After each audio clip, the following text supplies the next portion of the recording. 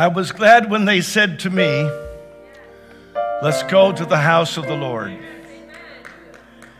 I'm thankful for what God is doing. He's doing great and mighty things. And this past Sunday morning and evening, God truly blessed us in a wonderful way. I was so pleased to see a record number of people Sunday night at 4 o'clock in the Civic Center parking lot, some of which I had never met before, but they came from far and wide, and we had a time. It was a greater number perhaps than we've had for a long time. And then I'm excited because this coming Sunday we get to do it again, Sunday morning, for our online service. There are lots of people who are following these services from out of state, in state. And by the way, thank you for being with us tonight. My pastor friends who are on the program with us tonight, thank you so very much. We're happy that you're on board with us tonight.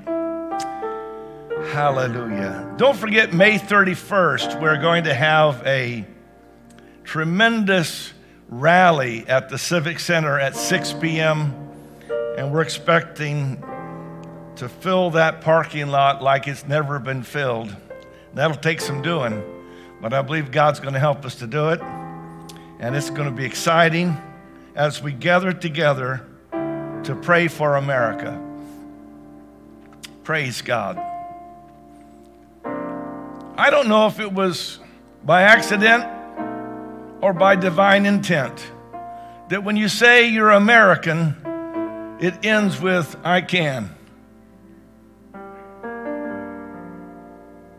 And I'm thankful that we can do all things through Christ. Tonight I have a lesson. If you're expecting a fiery sermon tonight, might not get that. But I have a good lesson from the Word of God that the Lord's been dealing with my heart about, and I want to teach it tonight for a few moments. I won't be very long, but I'm going to the book of Proverbs, chapter 22 and verse 6. And thank you to all the folks who are helping us do this service tonight. Proverbs chapter 22 and verse 6, it says, train up a child in the way he should go, and when he is old, he will not depart from it. God bless you as I begin to teach on this lesson, godly families in an ungodly world. Godly families in an ungodly world. I pray that wherever you may be, that now you would not be distracted. Look at your device and just listen with both ears, and I'll be very quick, but I feel like I have a word from the Lord. So you may be seated wherever you may be, and here we are. We live in a challenging environment, and perhaps the greatest challenge that we face today is how to maintain a godly family in an ungodly world. In praying and preparing for this Bible lesson, my attention was drawn to both the godly and the good and the not so good examples found in the Word of God.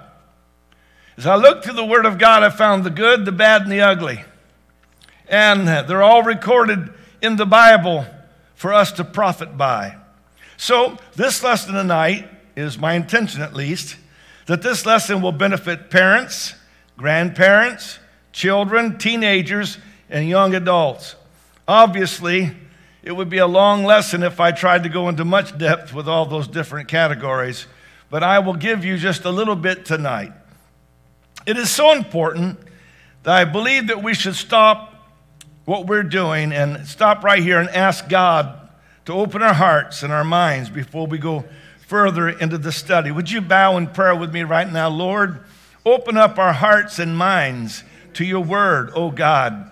Touch every mom, every grandmother, every dad, every grandfather, every son, daughter, and grandchild. Lord, I pray in the name of Jesus, help us now, and I give you praise in Jesus' name. I realize that what I'm going to talk about for the next few minutes is absolutely imperative that we get it, and that we comprehend it, and that we take action now.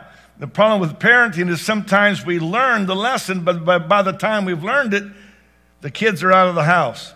So tonight, what I have to say is for you, whether you be a parent, a grandparent, or a child, or a young adult, immediate action is required. Train up comes from a Hebrew word, kanek. Kanek.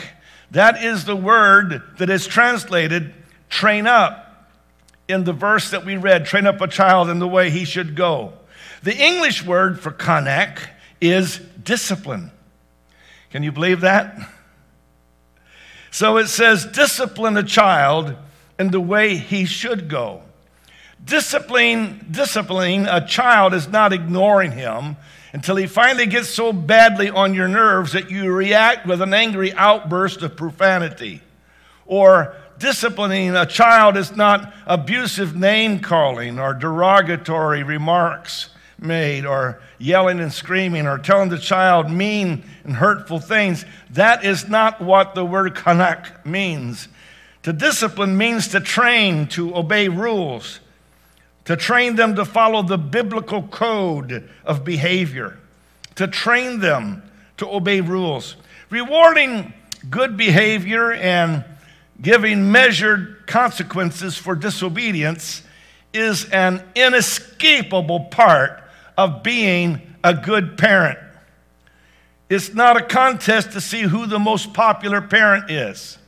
It's not a race to see if you and your child can be best friends.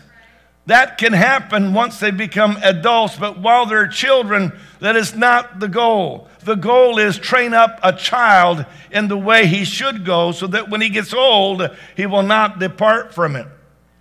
And I don't know if I would think that everybody that's alive would agree with this statement, but there's been and continues to be an outrageous assault on discipline in America. And sadly, it's taken its toll on our entire nation.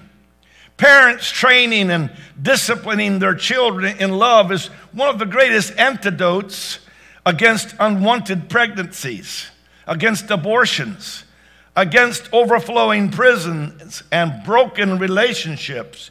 The answer is found in Christian training and disciplining the children. Parents, what you do from here. Now, don't let the devil start beating you over the head and saying, oh, yeah, you really blew it. Well, maybe that's true, maybe it's not. I will say this, Adam had a perfect parent, and he still blew it.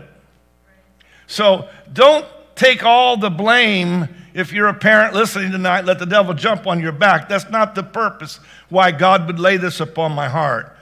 But from this point on, we want to do what we definitely can do to help our children to grow up to be well-adjusted, happy, and productive adults.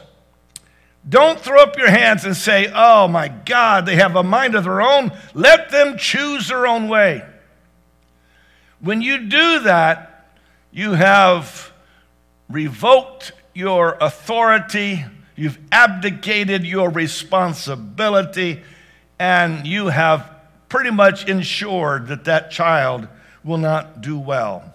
It's a dereliction of duty, and you won't like the results.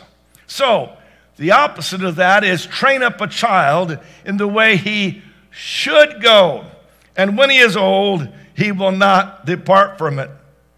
Several years ago, I was sitting on a commercial airliner and in my assigned seat, and I began to converse with the lady sitting next to me, and she told me that she was a retired school teacher in the public school system.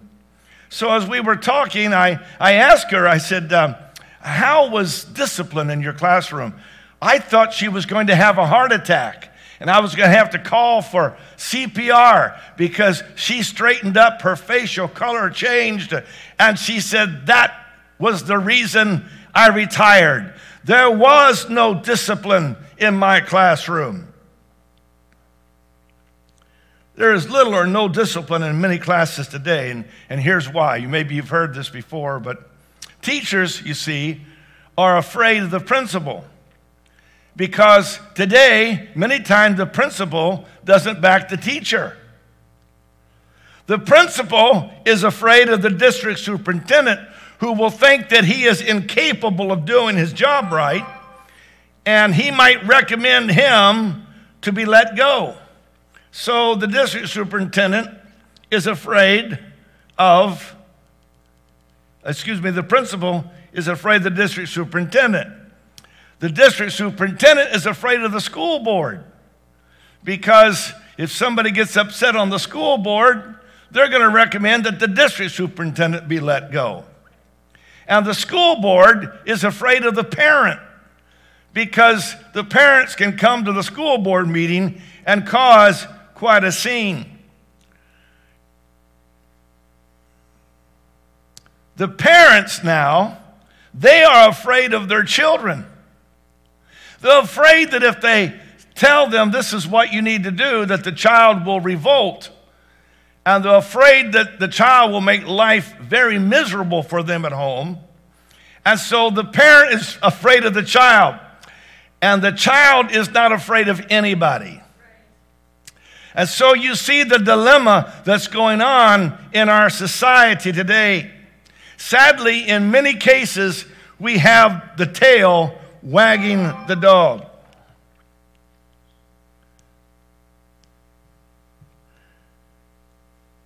Rules are good. If you don't think so, just think about the carnage if there were no rules of the road. And people could drive any direction, on any highway, at any time, at any speed, in any direction. The death toll, you might imagine, would be horrific. Rules at home, rules at church, rules at school, rules for orderly conduct, rules for how we are to live, rules for what is appropriate and what is not. Those are all good, and it teaches our kids how to be good citizens. And they should be exampled and given with love and firmness, and this trains your child in the way he should go. I have to say, it takes a lot of courage to raise a godly family in an ungodly world. It takes a lot of backbone. It takes a lot of courage. It takes a lot of love. Now, one of the good examples in the Bible is Abraham. Abraham was a godly parent. Abraham, remember, was called the friend of God. And let me show you what the Bible says is one of the major reasons that Abraham enjoyed such a relationship with God. It's found in Genesis chapter 18 and verse 17. And the Lord said, "Shall I hide from Abraham that thing which I do, seeing that Abraham shall surely become a great and mighty nation, and all the nations of the earth shall be blessed in him?" Watch this, verse 19. "For I know him, that he will command his children and his household after him, and they shall keep the way of the Lord, to do justice and judgment, that the Lord may bring upon Abraham that which he has spoken of him." Notice what drew God to Abraham. One of the things was that God testified, "He will command his children, and they shall keep the way of the Lord." God applauded Abraham because God knew that Abraham would command his children. Now, compare that great example with Lot, okay? Lot, in Lot's day, the Bible says that in the days of Lot, they did eat, they drank, they bought, they sold, they planted, they builded. Lot was so engaged in making a living and building a business that he lost the fight for his children before he even knew there was a fight. He lost the fight for his kids before he realized that there was a battle going on for his kids. He was so distracted. And don't get me wrong, the Bible calls Lot just, and it calls him a righteous man. But you can be a just and a righteous person and be painfully oblivious to what is going on in your own family. And so on that last night in Sodom, the angels looked at Lot and they asked this question: "Hey, Lot, hast thou here any besides son-in-law, thy sons, thy daughters, whatsoever thou hast in the city? Bring them out of this place, for we will destroy this place, because the cry of them is waxen great before the face of the Lord, and the Lord has sent us to destroy it. Lot jumps up. Just imagine with me. The chair goes over backwards. His face turns white. He jumps up, and in the middle of the night, he runs out of the house screaming. He goes down to the place where his married kids are, and he's rapping on the door. And the Bible says that he went and he seemed as one that mocked unto his sons-in-law. In other words, in modern English, they thought he was joking. Lot has spent all of his time building his business, being a good man, a just man. He had never taken time to explain to them that what the people were doing in Sodom and Gomorrah was wrong. He had never been able or taken the time to pass on his faith. And so it was that on that last night, he runs to go do the job, but at that point, it was too late. And listen to what the Bible says, that Jesus said, likewise also as it was in the days of Lot. Here we are again. We're back at that same old attitude of society that kids have their own mind and you have to let them choose what they want to do, and if you don't, they're going to cause you trouble, or they're going to run away, or they're going to do something even worse, and you're just a person who gives them money and the keys to the car. In Luke 17:30, Jesus said, even thus shall it be in the day when the Son of Man is revealed. People, hear me tonight. I don't say this to alarm anybody, but I think we're a lot closer to the coming of the Lord than what anybody even realizes. I just wish that we could all wake up and realize that this literally could be the night that Jesus comes. Now, if you think that Jesus could come tonight, that changes your whole agenda. That changes what's important and what's not important. If you think the Lord's not going to come for 10 more years, there might be some things that are pretty high on your agenda. But if you think that the Lord could come today, you know what the number one thing is going to be? You want to be saved, and you want your loved ones saved. And you want everybody that you know saved, and that's all that's important. Nothing else matters. Phooey, we don't care. Little rules or little things that we're required to do, or disciplines that we ask our children to do, that's not the point. The point is we're trying to train them up in the way they should go, so that when they get old, they will not depart from it. We're living in an ungodly world, and we're trying to teach our children to be godly.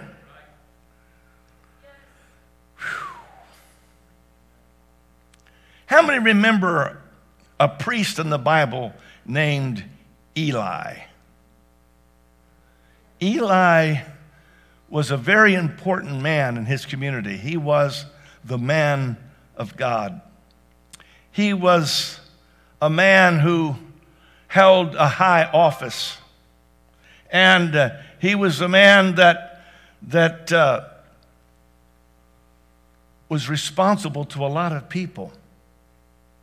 But here's what a lot of people don't know about Eli. He was a dad who knew his sons were doing wrong while they were still living in his house, and he did nothing to correct them. Here's what the Bible says. In 1 Samuel 2:12, now the sons of Eli were sons of Belial. That's not a good thing. They knew not the Lord. And so God sent a prophet to Eli to warn him that he was honoring his sons above God. I'm not dreaming this up. This is in the Word. And God then spoke to a little boy named Samuel and told him about the same problem. And God's word said in 1 Samuel 3:12, in that day I will perform against Eli all things which I have spoken concerning his house. When I begin, I will also make an end, for I have told him that I will judge his house forever for the iniquity which he knoweth, because his sons made themselves vile, and he restrained them not. Eli's sin was not that he went out and did wrong. It was that his children were doing wrong, and he refused to restrain them. And God said, your house is coming to an end. See, that's on the negative side. On the positive side, hear, O Israel, the Lord our God is one Lord, and thou shalt love the Lord thy God with all thy heart, with all thy soul, with all thy might. And these words which I command thee this day shall be in thine heart, and thou shalt teach them diligently unto thy children, and shalt talk of them when thou sittest in thine house, when thou walkest by the way, when thou liest down, when thou risest up. See, what we talk about is part of the training that we're training our kids. He said, well, you got these kids or grandkids in the house, talk to them about God when they're sitting in your house. And when you're going for your walk and you're going down the rail trail or you're going down someplace and you have a little walk with the kids, it's a good idea to bring up the subject of God and talk about how good God is. And just before you lay that child down, when you push that little hair back from her eyes and you kiss her on the forehead, it would be a good thing for you to talk about God to that child just before she goes to sleep. And when she gets up or he gets up in the morning, it's a good thing to walk over and say something about the Lord to that child. What are you doing? You're training up a child in the way he should go so that when he gets old, he will not depart from it. See, one of the most important things or methods of teaching is example. You teach some by what you say. You teach more by what you do. You teach most by what you are. May God help us to example to our children. If a parent is always pushing the limits, it's a given.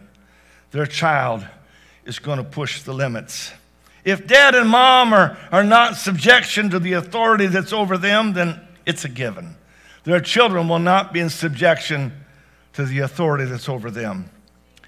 I've shared this before. I'm sharing it again. I feel the Holy Ghost right now. She whipped her boy for lying, and her cheeks were flaming red. And of course, there's no denying there was truth in what she said. That a liar is always hated. But the little fella knew that his mother often stated many things that were untrue. Dad caught the youngster cheating. And he sent him up to bed, and it's useless now repeating all the bitter things he said.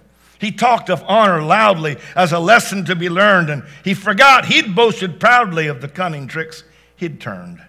He heard the youngster swearing, and he punished him again. He had no boy as daring as to utter words profane, yet the youngster could have told him, poor misguided little elf, that it seemed unfair to scold him when he'd often cursed himself. All in vain is splendid preaching and the noble things we say. All our talk is wasted teaching if we do not lead the way. We can never, by reviewing all the sermons on the shelves, keep the younger hands from doing what we often do ourselves. Example is so important. I know that my 98-year-old mother is watching me right now, and I'm trying not to break down. But I'm thankful for an old-fashioned mother who did not allow fears that she might not be my best friend if she said no, or fears that I might run away if she told me no. It was not a democracy in our home. It was a benevolent dictatorship. Now that tide's turned, Mom, I'm taking care of you. But when I was a kid, she said, get in the car. She didn't say, honey, would you rather stay home and watch Gunsmoke or go to church? You can forget that.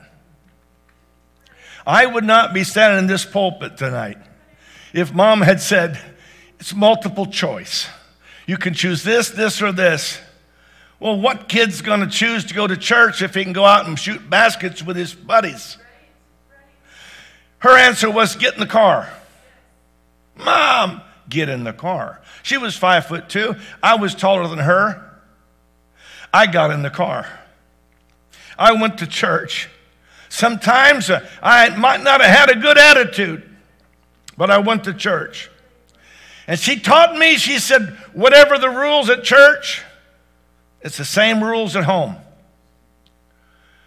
There was never a time that I can ever remember that I would go home and Mom would be talking about Pastor Lowry or Pastor Springer. She would never voice anything negative about the leadership. She taught me to respect and to love the people of God. And let me tell you something else. Back in the old days, I don't recommend this, but back in the old days in public school, if you didn't do what you're supposed to, sometimes you could get swats. How many of you ever got swats in school? Oh. Well, I only remember getting swats one time. It was in a study hall. The basketball coach, Coach Bundy, was my study hall teacher. And because the school was crowded, we had a study hall up in a balcony in the school auditorium. And there was some light switches on the wall going up to the balcony, and kids would shut the light out when they was walking up or walking out. And Coach Bundy said, the next person who does that will get swats.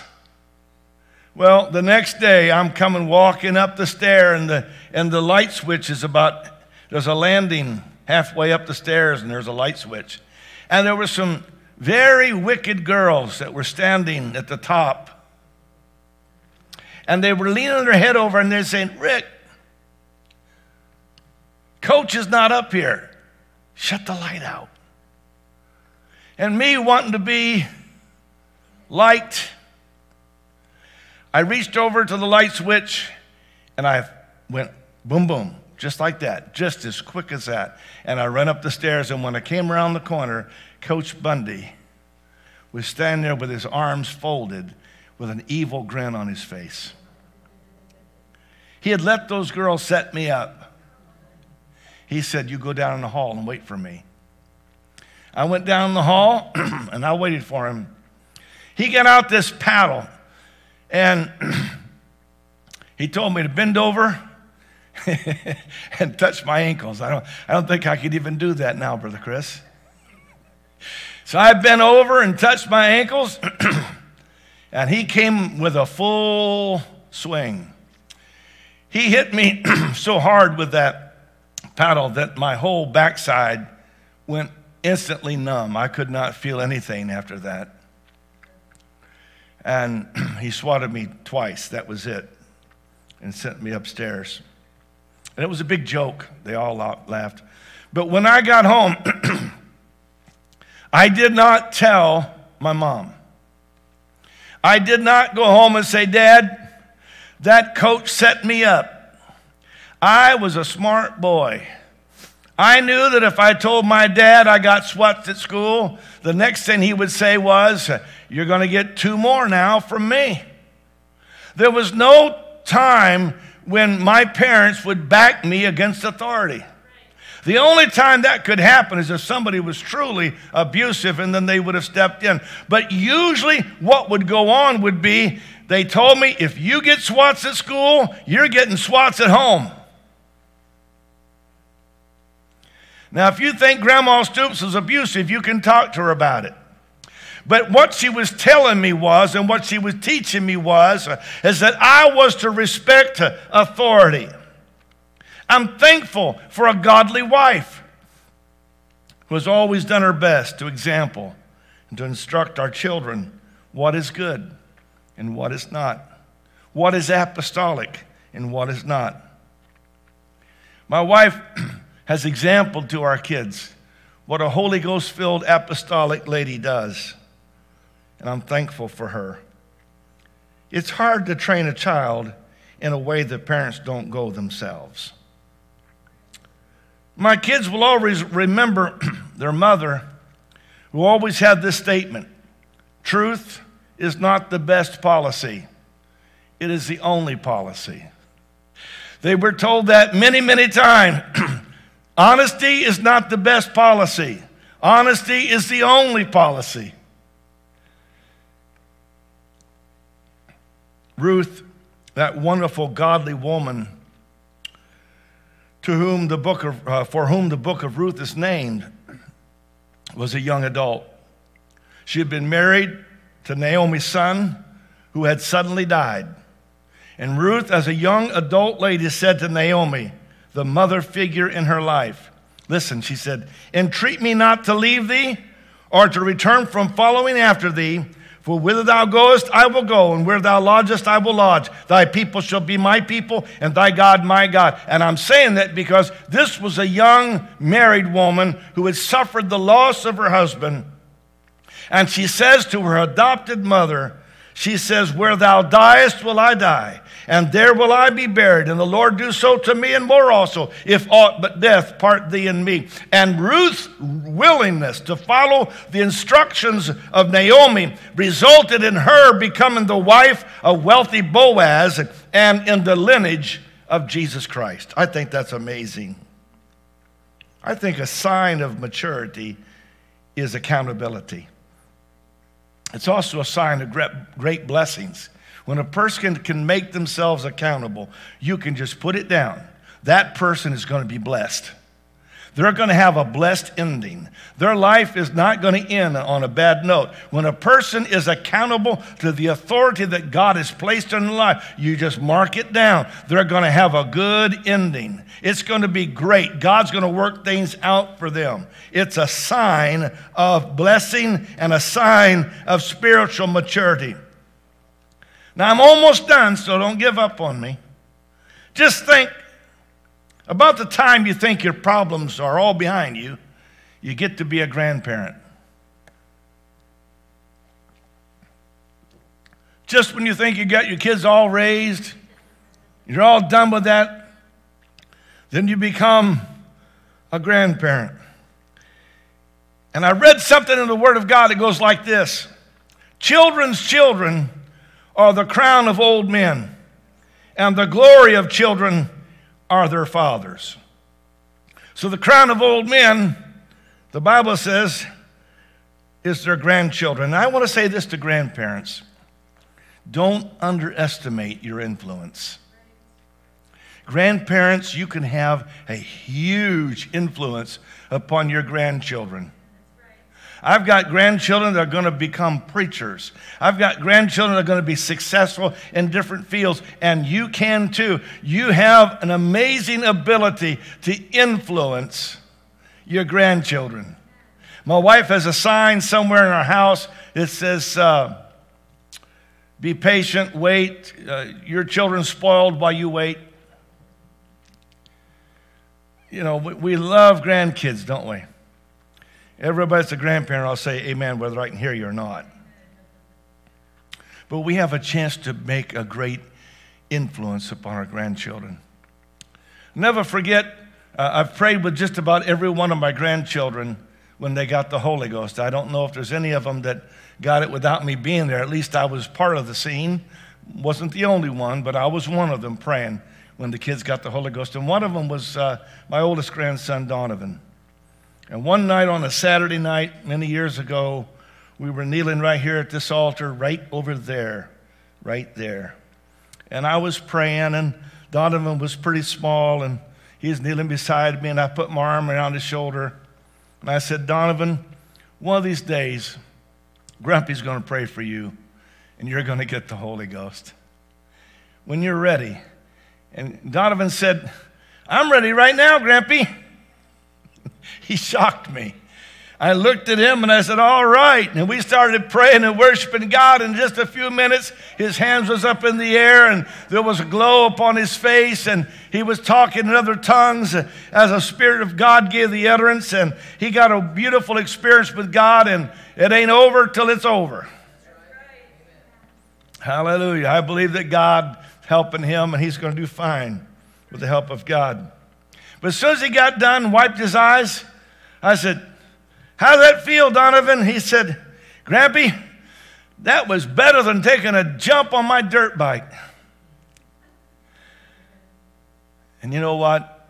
We have a beautiful opportunity in these last few days before Jesus comes. We have a beautiful opportunity to stand up and shine exert influence on our grandkids, on our children. Young adults, you have a great opportunity to follow the leadership that God has placed in your life, like Ruth, and let God bless you. He'll bless you immeasurably. Praise God. I know that to be a biblical fact. And let me just say this. While the devil may be telling you, yeah, but it's too late for you because your kids are grown, let me tell you something. If God would give me this message, there must be hope. Because never does God give a preacher a message when it's just too late anyway. It's just a waste of time. God doesn't do that. So everybody under the sound of my voice, I want you to come to your feet right now. And I want you to say, God, I'm still believing you for my children. I'm still believing you for my grandchildren. I'm still believing you, Lord God, that you're going to do great things. And young people that are listening, I want you to say, God, I know you're going to do great and mighty things in my life, and I know that you're going to use me in a mighty way, and I believe, oh God, that you're here to do it. Now, everybody that would believe with me, lift your voices and your hands.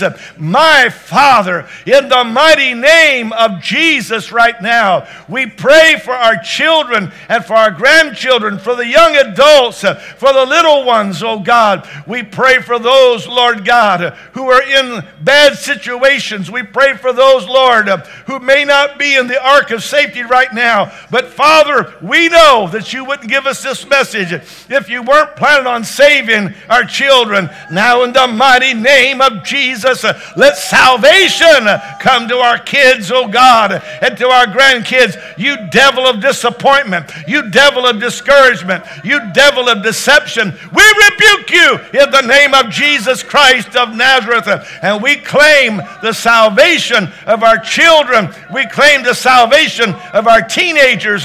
We claim the salvation of our grown children in the name of Jesus the Christ, the living God, the mighty God. Hallelujah, hallelujah. I will praise thee, O Lord. I will praise thee, O Lord. I will praise thee, O Lord. Come on, somebody. You need to praise God. Somebody needs to start praising God. Let me ask you something. What are you going to do when your child walks in and says, I'm giving my heart to Jesus? What are you going to do? I want you to do that right now. Whatever you would do when your child says, Mom, I'm all done with sin. Dad, I'm all done with sin. I want to live for God. What would you do? Why don't you just try it out on me right now? Let me see, what would you do if your children were to come to the ark of safety? How about your mother? How about your brother or your sister? How about your cousin and your aunt and your uncle? Hallelujah! In the name of Jesus, it shall come to pass, saith God, I will pour out of my spirit upon all flesh, and your sons and your daughters shall prophesy. Hallelujah. I'm glad to tell you that no matter what mistakes we've made, right now we've got the present in front of us. Jesus hasn't come yet. The rapture hasn't taken place yet. We still got a great opportunity to pray and to persuade. We got a great opportunity to believe and have faith. We don't have time to sit back and be discouraged and worry about mistakes we've made in the past. Devil, I rebuke you in the name of Jesus Christ of Nazareth. God is on our side, and he will help us. Wow, I feel the anointing of God in here right now. I feel the anointing of the Holy Ghost. Hallelujah. The great revival that God is sending is going to include your kids. The great revival that God is sending is going to include your grandkids. The great revival that God is sending is going to include the people that you love. Hallelujah. But let's zero in on them. How can we zero in on these people? I'll tell you how. The first thing is prayer. Prayer changes everything. Hallelujah. One dear lady many years ago, her son came up to the bedroom. She was an invalid mother. And he came up to her bedroom and he said, Mom, I'm going out. She said, I know where you're going. She was a prayerful woman and God revealed it to her. She said, you're going to a wild party. He just tucked his head. She said, but son, and as she was talking, she pulled the covers back and those old knees hit the floor. She said, I will be on my knees on this floor, praying for you until you come home safely tonight.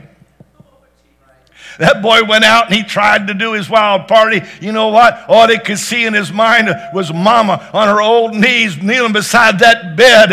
And he knew it was hurting her. He knew her knees were arthritic, and he knew it was not easy for her. Next morning, God be my witness, that boy was sobbing and repenting and praying. His brother was out in one of the sheds, and he was sobbing and repenting and praying. Oh, the power of prayer. Oh, the power of prayer. Sometimes we get more done talking to God about them than we do talking to them about God. But God will let us do both. Hallelujah. I'm going to walk over to the keyboard, and let's sing a hymn before we go out tonight. Before you turn off your device, I'll be glad when we can be back in the house of God together. I'm believing God that in the month of June, we're going to be able to have meetings. We might have to have several meetings and smaller numbers in the meetings, but we can do multiple meetings if that's what it takes. And I'm willing to do it. How about you? He's able. He's able. I know He's able. Hey, I know my Lord is able to carry me through. He's able. He's able. I know He's able. Hey, I know my Lord is able to carry me through. 'Cause He healed the brokenhearted and He set the captive free. He made the lame to walk again. He caused the blind to see. And don't you know that He's able? He's able. I know He's able. Hey, I know my Lord is able to carry me through. I was preaching in Nova Scotia several years ago, and the Cole family were telling me that one of the older brothers had been backslidden for several years. But Brother and Sister Cole just kept praying. And one day, the door opened. And that young man walked in. He threw his hat down. He said, "Your prodigal's home." And he's lived for God ever since. Come on now. Let me tell you, God is able. Well, He's able. He's able. I know He's able. Hey, I know my Lord is able to carry me through. One more time. He's able. He's able. Well, I know He's able. Hey, I know my Lord is able to carry me through. Hallelujah. Praise God. I have this confidence because I've seen the faithfulness of God. The still inside the storm, the promise of the shore. I trust the power